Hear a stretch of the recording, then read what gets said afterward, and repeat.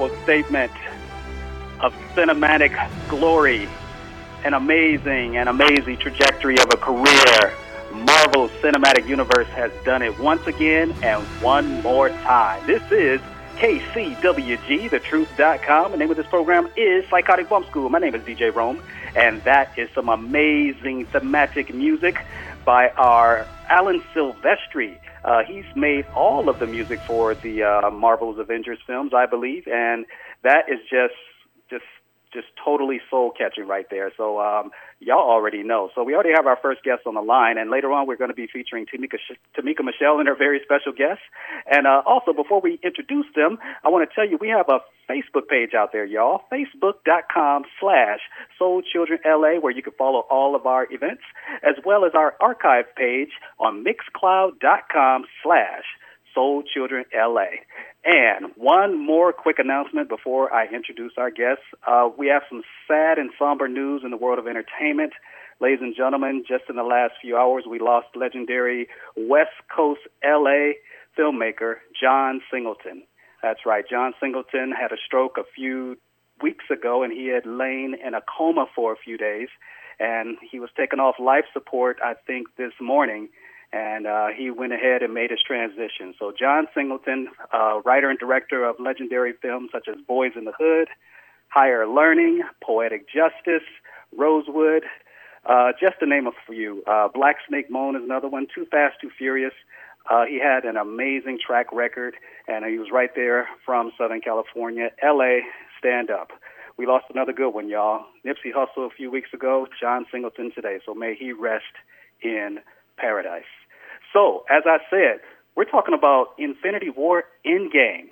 Oh, my goodness. I was stoked just at the thought of this movie coming out. It's finally here, and we have two amazing experts on the line right now to help me break it all down. So, ladies and gentlemen, please welcome back to Psychotic Bump School, M.D. Marie and Mr. Hannibal Tabu. M.D., Hannibal, are you there? Yes, we are. We're here. Hey, y'all. Well, it is finally here, and I just cannot believe what I have experienced over the weekend. First of all, did either one of you want to share some thoughts on the late, great John Singleton? M.D. Marie and then Hannibal Tabu. Like you said, a great loss to the film industry, to his fans, and I'm sure to his family and friends. I remember that he actually filmed one of the scenes for Boys in the Hood in my neighborhood. So I got to meet him that one time, and he did great things from then on, so he will be missed. Yes, he will, indeed. Mr. Hannibal Tabu. Well, John went to SC a few years before I did, and a lot of his friends were friends of mine, so we rolled in similar circles for a while. When he went to go film Higher Learning, he got a bunch of us from SC to come out to UCLA because he wasn't allowed to film at SC, which was a long, funny story. And, you know, it was raining, and we were all stuck in an auditorium, and he tapped me specifically to be in one of the scenes at the end where if you look at the end of Higher Learning and see a guy in a red, black, and green baseball jersey wildly overacting, that's me in the background being blurry.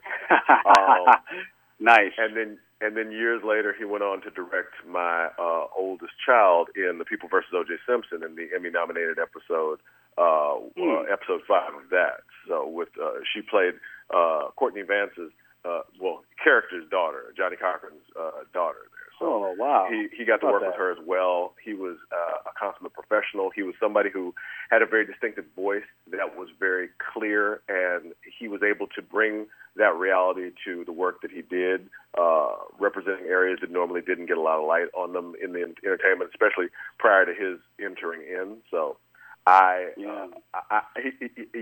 like John personally as a person. I appreciate him.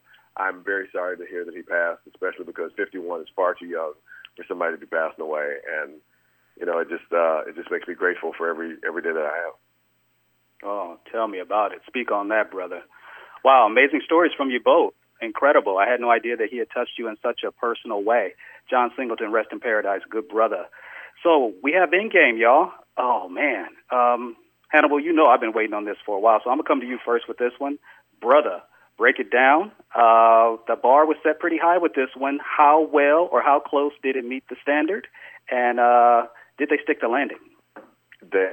I believe that after 11 years and 22 films, they absolutely stuck the landing, which was no easy feat.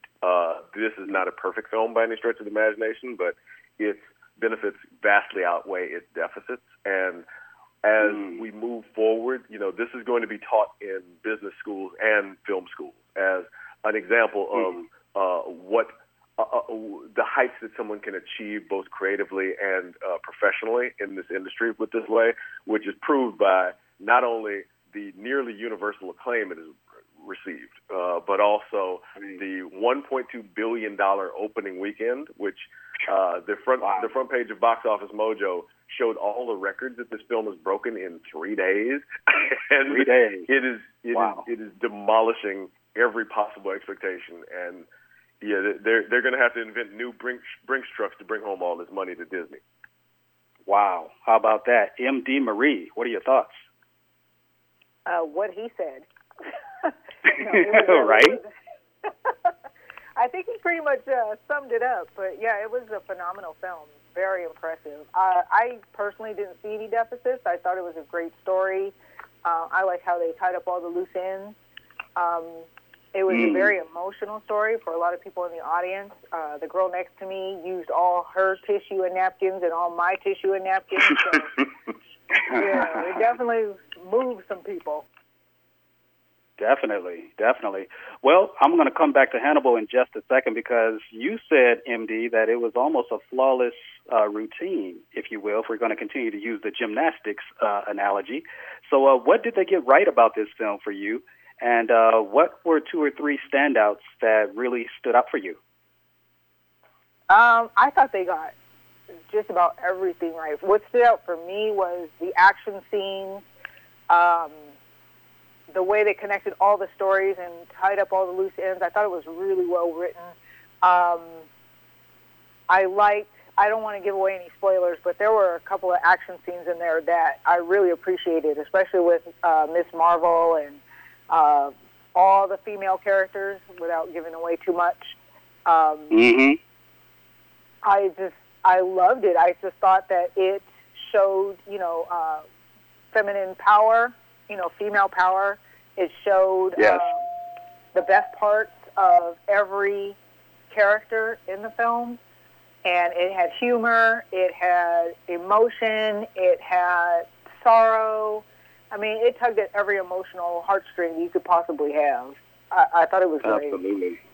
Absolutely. Well, I forgot to tell the audience, I'm okay if we spoil a little bit tonight, but I'll leave it up to y'all. Y'all are the experts, and you are the guests here, so I'll leave it up to y'all. The movie's out. We can spoil if you want to. Hannibal Tabu. MD liked a lot of aspects of the film, and you are an eternal optimist as far as I know you, my brother. So what kind of let you down a little bit, and what really just drove the point home that you just love this film? Well, what I noticed after, because I spent weeks avoiding any coverage or any reporting on this, what I noticed afterwards were people pointing out things that I'd seen and maybe didn't have as much problem with, but could recognize that they could be a problem for other people. For example, and if you want to spoil, I'll spoil, but it's your show, so I'm going to let you make the decision. Spoil, brother. Spoil. All right. You can spoil. Spoiler alert. So the scene during the battle where there's all the women characters standing together and then working to help Carol get across the field of battle. Absolutely. Yes.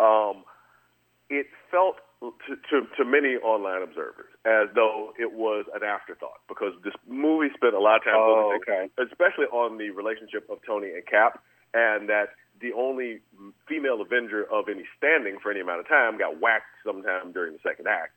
So there were concerns about that. There were concerns about the treatment of Widow. There were concerns about the idea that, oh, wait, we were told we were going to get a Widow movie. Now she's dead. What the heck?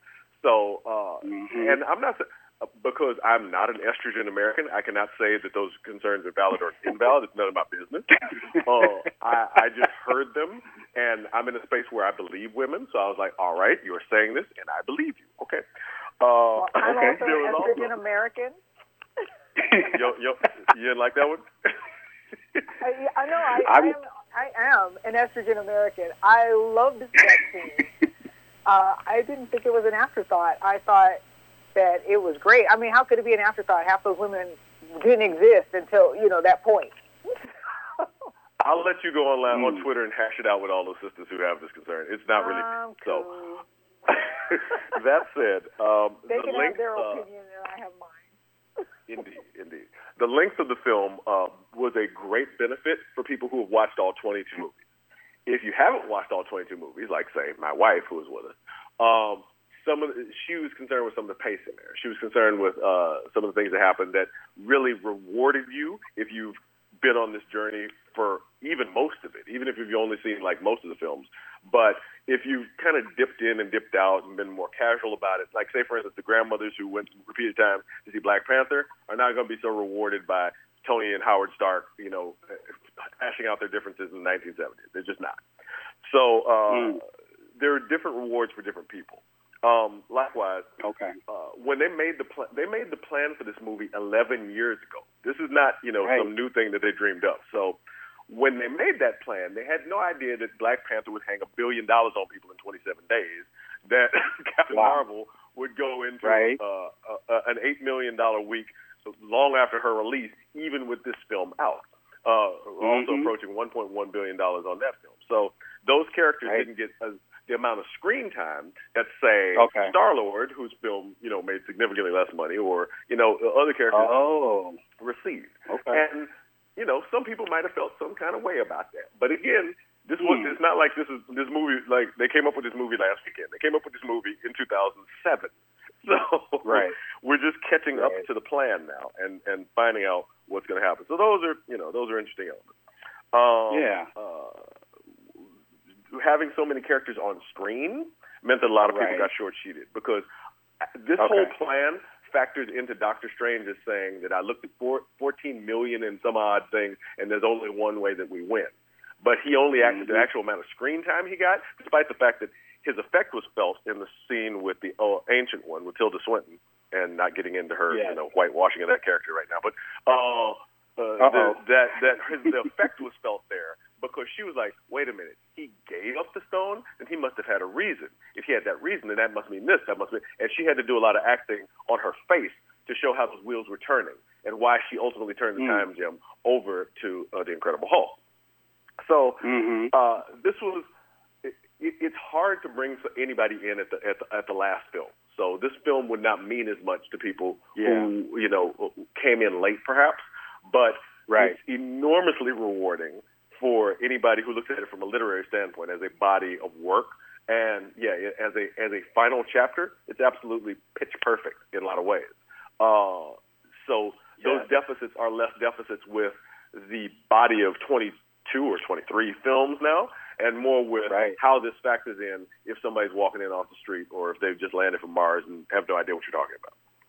Absolutely.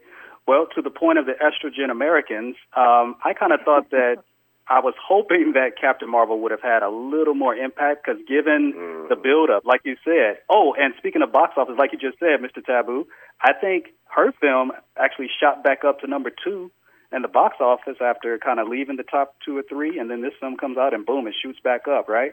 So I think you're correct. I think there's incredible anticipation for this and renewed interest in her movie.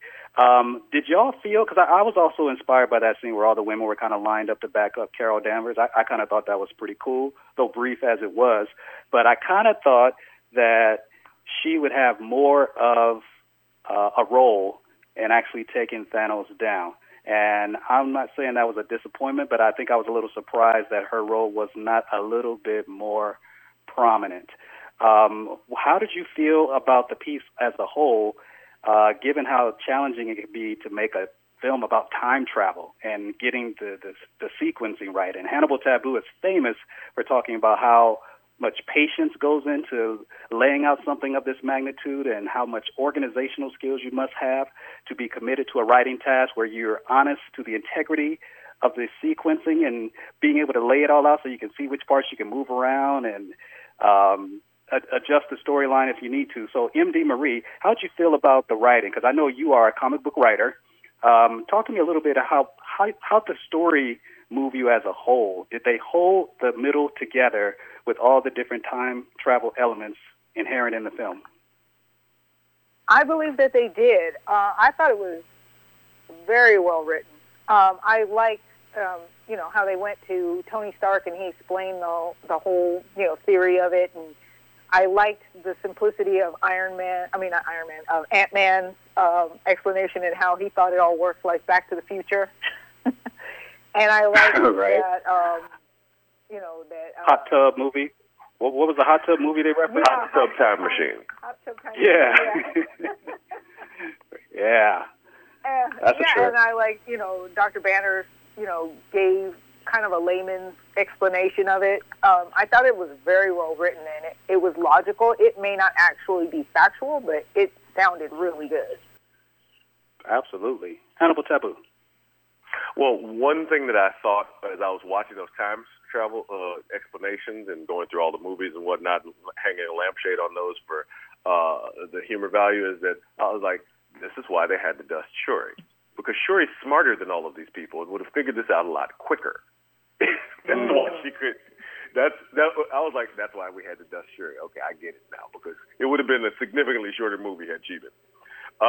She would have been like, let me do it. Exactly. She was like, yeah, get out of the way, I got this, which, as my wife says, is the tradition of, and my mother, is the tradition of black women for a long, long time. So, in seeing the way that they approach time travel, which has been, as they discussed, done in entertainment lots of different ways, they were a little more Austin Powers than Doctor Who with it, which was fine with me, because of the nature of what they were doing, and the fact that whatever changes they made could be kind of lampshaded away, like the scene where PTSD Thor sneaks past Loki's cell and Loki doesn't notice, that sort of thing. In fitting in between the raindrops, as they say in writing, that allowed them to have some room to revisit and give some credence to everything that's happened before, and that again allowed them to fill in a lot of those holes. From Captain America: First Avenger, where Peggy says as he's getting on the plane, "You owe me a dance when you got back," and he finally got the dance. That's important to see. The flipped perspective on what Bucky said to Cap when he gets into the quantum entanglement machine at the end. There's a lot of callbacks, a lot of really clever means of discussing things that happen there. So, seeing that all together, I mean, I ultimately was okay with what I saw. When I saw the ladies on the battlefield, I was like, okay, why are y'all all standing together now? And not, it just, the organic nature of it. I was glad that my kids saw that. I was glad that my kids were able to see that on screen. But from my own personal standpoint, I was like, yeah, okay, y'all could have hit me with a female-led film probably in like phase 2. I know y'all talking about your business or whatever. I'm just saying y'all probably could have hit that a little sooner. Just putting it out. Another thing that really, personally, when she went to Ronin in Tokyo, yes, he says, "You're not supposed to be here." What I expect, and my brain expected her to say, "And you're not supposed to be Frank Castle," because they already have a Punisher series in continuity. But they just brushed by the fact that he essentially was stealing Frank Castle's gig. So, wow. I think. Okay, wait a minute. Nat, but okay. Except he had a sword. Wow. A death by any other name is just as bloody. Break down Frank Castle for me. What's the connection there? Well, Frank Castle's job is he goes around and he kills criminals. And without his family to tether him, Hawkeye went around and killed criminals. Previous to that, he was a secret agent. He worked in law enforcement. He was on the up and up. But without the grounding of his family, in the same way that when Frank Castle's family got killed, he went out and said, "It's time to go kill a lot of people." And I was personally disappointed. Well, I know that there's an ongoing battle between the cinematic group and the television group. So the idea that they would play nice together at this late point might have been a nice olive branch. But apparently, I may have hoped too much there. That may be a bridge too far. I don't know. Oh, how about that? Well, this is KCWG, thetruth.com, and the name of this program is Psychotic Bump School. My name is DJ Rome, and we're joined tonight by the amazing MD Marie and the incredible Mr. Hannibal Tabu, breaking down Infinity War Endgame, Marvel's latest installment in the canon of the cinematic universe. Well, I'll tell you what, let's take a little break, y'all, and I want to talk some more about these characters and break them down and how they've evolved over these 22 films. And I want to get into the main characters, Thor, Hulk, even Captain America, and, of course, Iron Man. We've been talking about Widow and Hawkeye/Ronin. I want to get into the arc of these characters and how they evolve. We talked briefly just a moment ago about how Cap finally got his dance, and that I didn't realize that I needed that, and that was like a nice feather in the cap. And I want to get into some of these other characters as well. So stay tuned for more, y'all. We'll be right back with more with MD and Hannibal after this.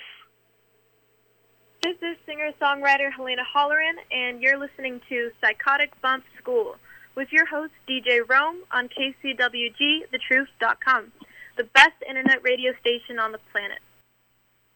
My stick, I just love my stick.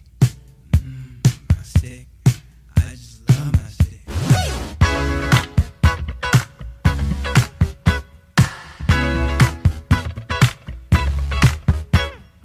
Girl, your body's bad, but you can't compare to my baby black Cadillac, oh somewhere. Take a vacation, I don't care, 'cause I can get some stimulation anywhere. You just come too quick, rather rock my step. Give me satisfaction, worth sticking my ride. You just come too quick, rather rock my step. Give me satisfaction, worth sticking my ride. Give me satisfaction, worth sticking my ride. Give me satisfaction, worth sticking my ride. Girl, going too quick, much too quick. Girl, going too quick, I'll just work sick. Offer me your body, I have to pass.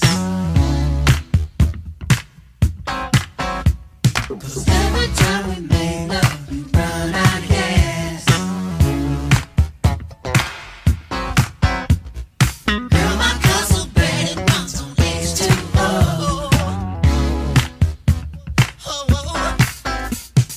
No, you can't compete, it's got the cruise control.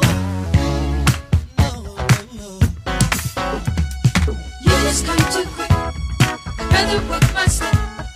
Give me satisfaction, worth sticking my ride. You just come too quick, rather work my step. Give me satisfaction, worth sticking my ride. Give me satisfaction, worth sticking my ride. Everybody, give me satisfaction, worth sticking my ride. Girl, you're too quick, much too quick. Girl, you're too quick, I have to work sick. Come on now. Oh, what a groove. Ladies and gentlemen, Hannibal Tabu said a moment ago that they stuck the landing. So, of course, we had to play The Stick. This is, after all, a P-Funk show. Ladies and gentlemen, this is KCWG, thetruth.com. The name of this program is Psychotic Bump School. My name is DJ Rome. And, of course, that was Prince. Wait, that was The Time. Wait, that was Prince. Because Prince played all the instruments on that first album in 1980 called The Time. By the time, that jam was called The Stick, and that was just Prince and all the instruments. Morris Day on the lead vocal. Y'all already know what it is, The Stick, because Marvel's just stuck that landing. Well, we're back with MD Marie and Hannibal Tabu, and we've been talking about Infinity War Endgame, the latest installment in this incredible arc of a legacy created by Marvel's Cinematic Universe, and we've been breaking it down, y'all. We're having a little fun. We are going to be joined in a few minutes by Mrs. Tamika Michelle and her very special guest coming up very, very shortly. So make sure you stay tuned for that. Continuing our discussion, what did y'all think about Thor? I mean, let's get into some more of the characters and how they evolve. I mean, we've been watching these characters for a long time. They're like extended members of the family. And given the devastation of how Thanos just wiped them out, and nobody came closer to destroying Thanos in the last film than Thor, and he was so close. And, well, there were multiple moments. Spider-Man and Iron Man almost had the gauntlet off, but I think Thor really had the chance to really end it right there, and he missed. All right, so what did y'all think of his character development and how he turned out in Infinity War Endgame? Let's hear first from MD Marie and then Mr. Hannibal Tabu. I have mixed feelings about Thor in Endgame because Me too. in his last movie, he had, developed his powers to, direct lightning, and he didn't use it in this film. Right. And I was like, you could have just electrocuted him and we could all go home. But pull the plug or something. and that was like kind of a sticking point for me. I was like, but we could be going home right now if he just used the lightning. But now he's got a hammer and an axe and he's not using the lightning. It's just kind of like, why would you shortchange yourself like that? But then at the same time, I liked how he kind of fell apart. And it was funny, but it was also like, it was very real. Like you said, he had PTSD. His grief. I liked the way that they projected it, and I liked that. I always forget the name of the actor that plays Thor, but I like how he got to make fun of himself and his physique. You know what? I believe that's Chris Hemsworth, and I agree with you. He was very good at laughing at himself and not taking himself too seriously. And I'm wondering, I need both of y'all's help with this. Asgard, the fictitious place where Thor is from, and Loki. Now, this is a layman's question, so bear with me. Asgard is not a country or a place. It's a planet in another dimension. Is that right? It's not like Wakanda. What is Asgard? Yes, Asgard is... I'm sorry, were you going to say something, Hannibal? I mean, I'm ladies first. Oh, no. Oh, Asgard, I believe it's not the entire planet. It's like the city on the planet, right? The city on the planet? Okay. Right, is that how you remember it? There's go ahead. the thing where Loki's from, and that's also on that same planet. Right. Because he's not Asgard. Correct. So he's responsible for a whole lot of people, and if things don't work out, that is going to be a lot of grief to deal with, and that's Asgard. And when you bring it back to planet Earth, that's a whole other thing as well, right? Mr. Hannibal Tabu, what are your thoughts on that? Well, from my memory of the books and the way that Thor stated it in previous films, there's what's called the World Tree, which is a dimensional connection between multiple realms. Those realms going from the lowest to the highest, Asgard at the top, where their gods rule over their belief of creation. I mean, of course, the Egyptian gods have a different way of looking at things, and so on and so forth. But this was Thor's look at things. So Asgard was a dimension at the highest top, and as she said, there's a city, there's this golden city that sits atop this dimension all to itself. Below it being Vanaheim, which is where Frigga's people were from, and Loki's people were from Jotunheim, which is the land of the frost giants, and so on and so forth. Those are all different dimensional portals, dimensional planes, rather, that could be reached by a portal, which used to be done by Heimdall, the black guy, which was Idris Elba, and but the Rainbow Bridge was broken, and yada, yada, yada. So Thor is less, and the way he explained it in an earlier film was like, I'm not a human, because in the same way that y'all, what you call magic, we call science. This is just everyday stuff to us. And one day it might be for you too, but you're a long way from that. And Thor's 1,000 years old. So and the point that MD made about him not using the lightning, actually, I saw as a factor of his PTSD, that because he was so severely traumatized that he fell back into old patterns. He fell back into comfortable. When he went back, the first thing he went for was the hammer. He was like, let me try to get that. Because Mjolnir comforted him. Mjolnir had been with him for so many years. Mjolnir was something that he knew and he understood very well. So, even though my favorite moments in the film actually involved Mjolnir and not Thor, I'm a big fan of Thor. I always loved Thor. And the way he was, some people may not agree with the idea of playing PTSD as a joke, but that's the way that this actor and this script dealt with it. Chris Hemsworth is very committed to comedic work. If you ever saw the Answer the Call Ghostbusters film, he will commit to a bit and go all in. He is an actor with enormous both dramatic and comedic range, and he has no hesitation to lean into working in either of those realms. So what you saw in the scene where you introduced him with the pot gut, and he's yelling at the kid about on Fortnite, and then in a second when he says Thanos, he turns into a whole other dude. And then he tries to transition back out of it. That performance was very intentional on his part and built into his perception of how they were going to play into the PTSD that affected Thor. Right. I'm still getting used to thick Thor, y'all. I kind of miss my man, and the fact that he was, in my understanding, more godlike. I had a hard time initially imagining him being so susceptible to depression, which is very real. I hear what you're saying, Hannibal, that people would, if you feel a certain kind of way about PTSD and it's really harmful ensuing effects, you may not take a lot of humor in what you saw there, because he was dealing with his grief in a very, very human way. He was like, forget this God stuff. This stuff is hard. You know, half the planet is wiped out, and I almost had this clown, and I missed. I didn't go for the head that time. You know what I mean? So that's deep. And you mentioned Mjolnir.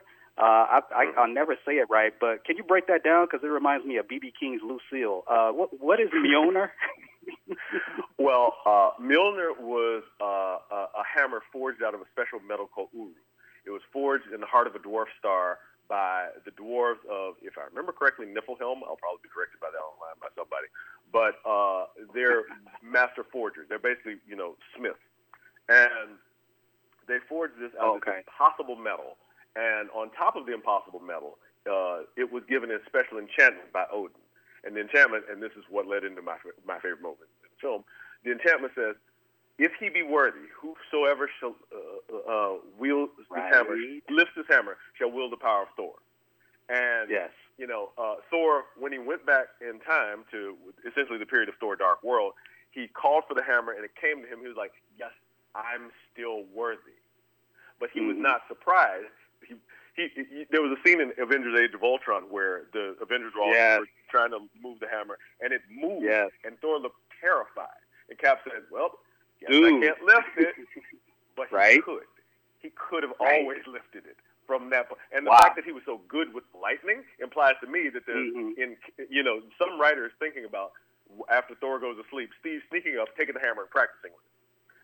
That seems like a very logical thing for me to do for somebody with a tactical mind of his caliber. Right. You know, I agree with you, because I've seen the Age of Ultron. That came out in, I think, 2015. Avengers Age of Ultron, the sequel to the original Avengers. And I didn't notice that the hammer budged. I never noticed it before. And I had to go back and watch it yesterday. Look at Thor's face. That's what I kept looking at. I saw his face like look surprised and very concerned and worried. It's like, wait, this fool's more worthy than I am? But I never watched the hammer. And I saw the hammer budge, and I'm like, wow. So yeah, you're right. When what happened in ENDGAME, I should have been less surprised than I was, based upon that. If I had been paying attention that closely.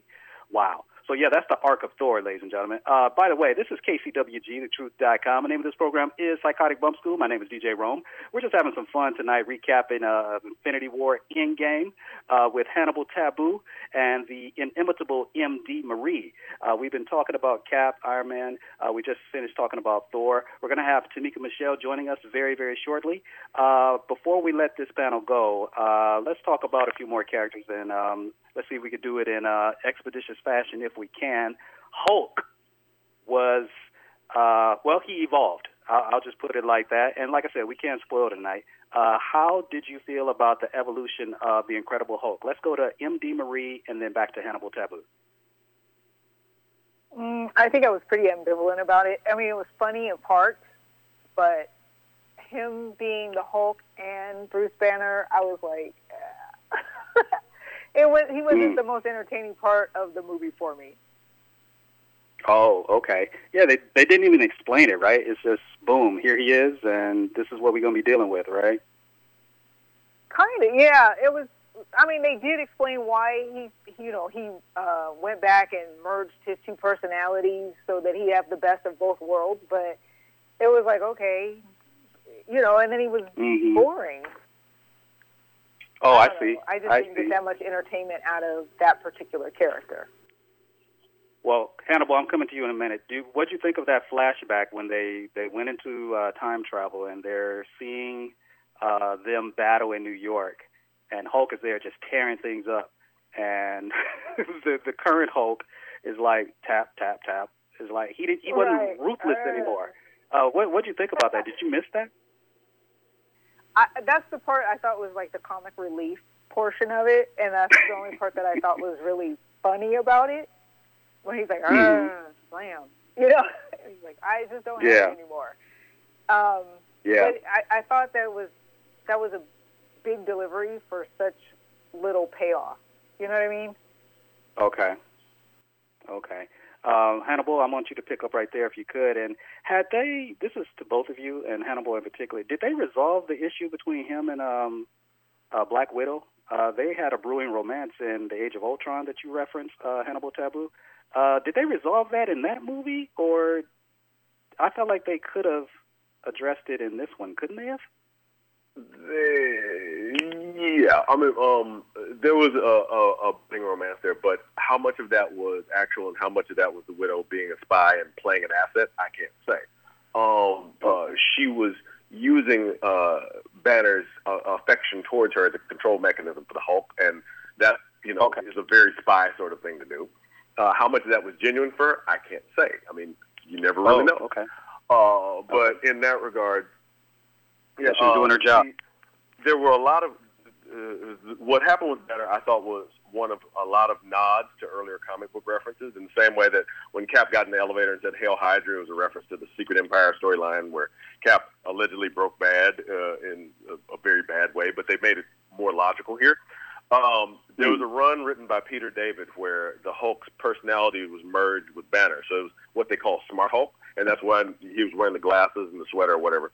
That was very similar to the artwork that was shown in the Peter David run with what was called the Pantheon. And this merged, smarter, slightly less strong Hulk, which you could see because he was slightly smaller than the original flavor, was, I thought, a script necessity.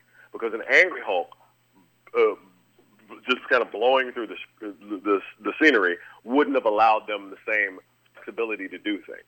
And again, like I said, with Shuri off the table, you need a purely theoretical mind to match Tony's engineering abilities in order to make things work.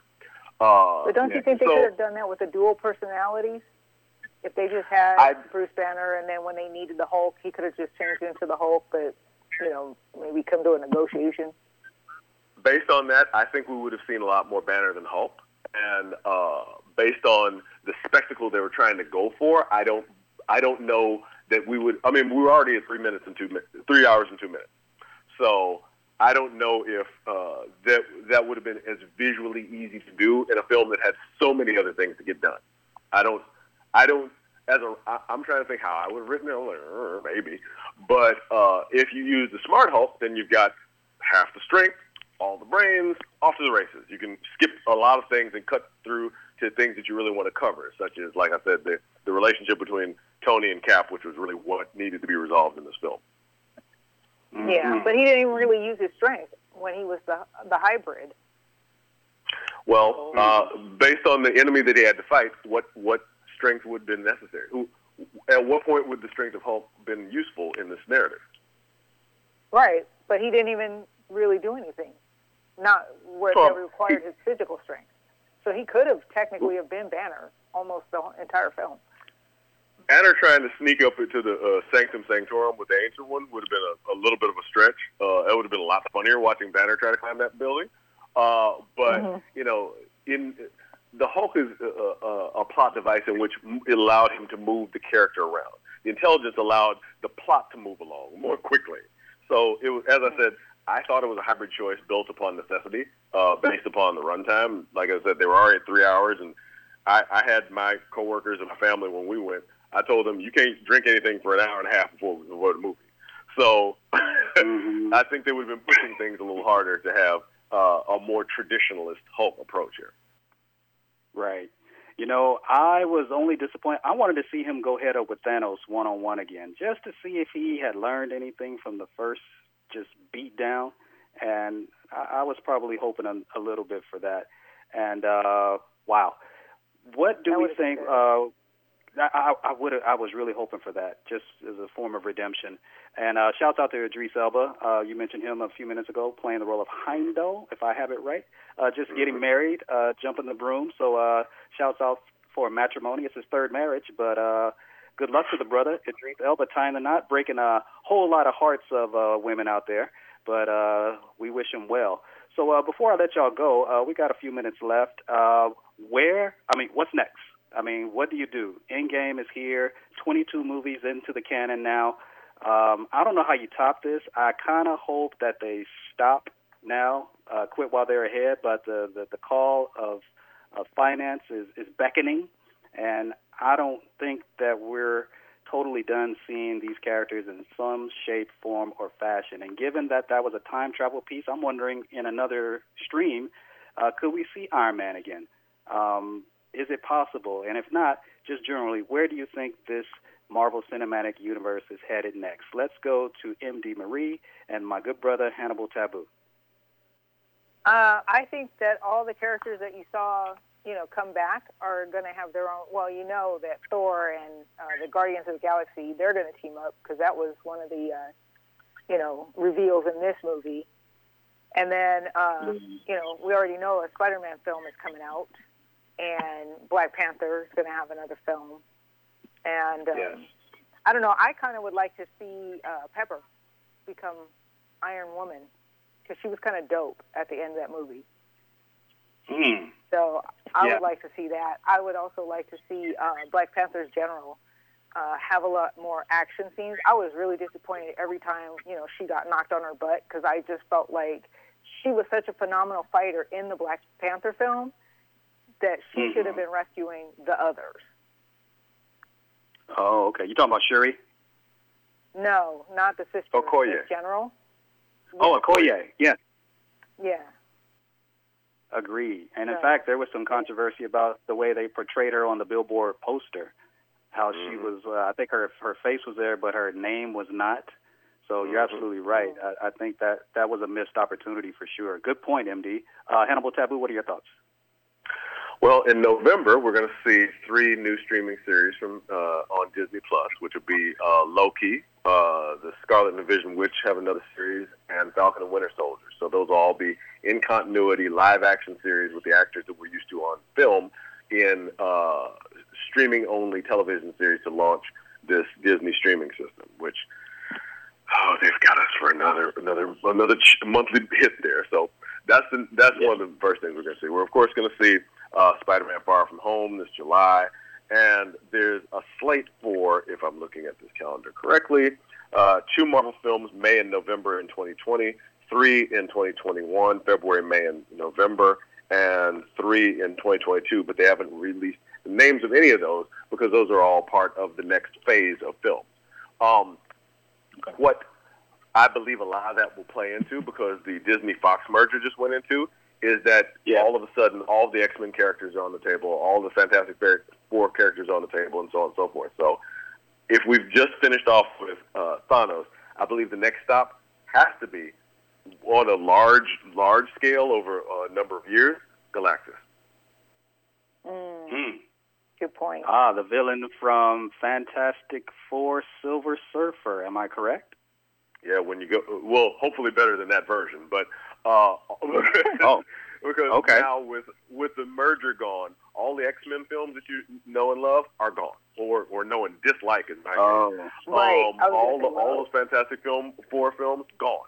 None of those ever happened in this new thing. So those characters can be recast, rebooted, and rebrought into a new cinematic universe featuring Captain Marvel and Black Panther as lead as the head figures. Now that Chris Evans and Robert Downey Jr. are far too expensive to bring into these films anymore. Oh. Okoye, speaking of her, MD and Hannibal, we're almost out of time, but she mentioned something about some rumbling under the ocean. And something that, what was that? What was that?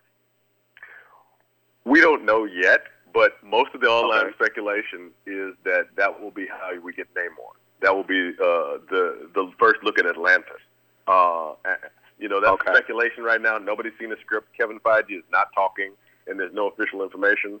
But given that vibranium was introduced in Iron Man, and that's again that sort of patience, that sort of far thinking is not uncommon to this franchise. Right.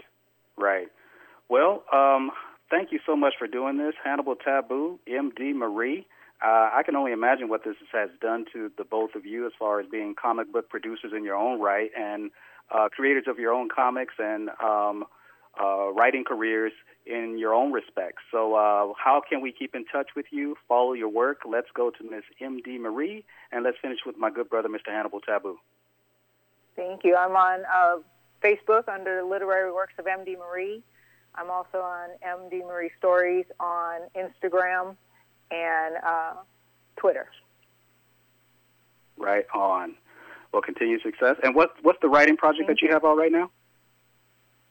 Vindication. Issue 4 actually comes out in a week.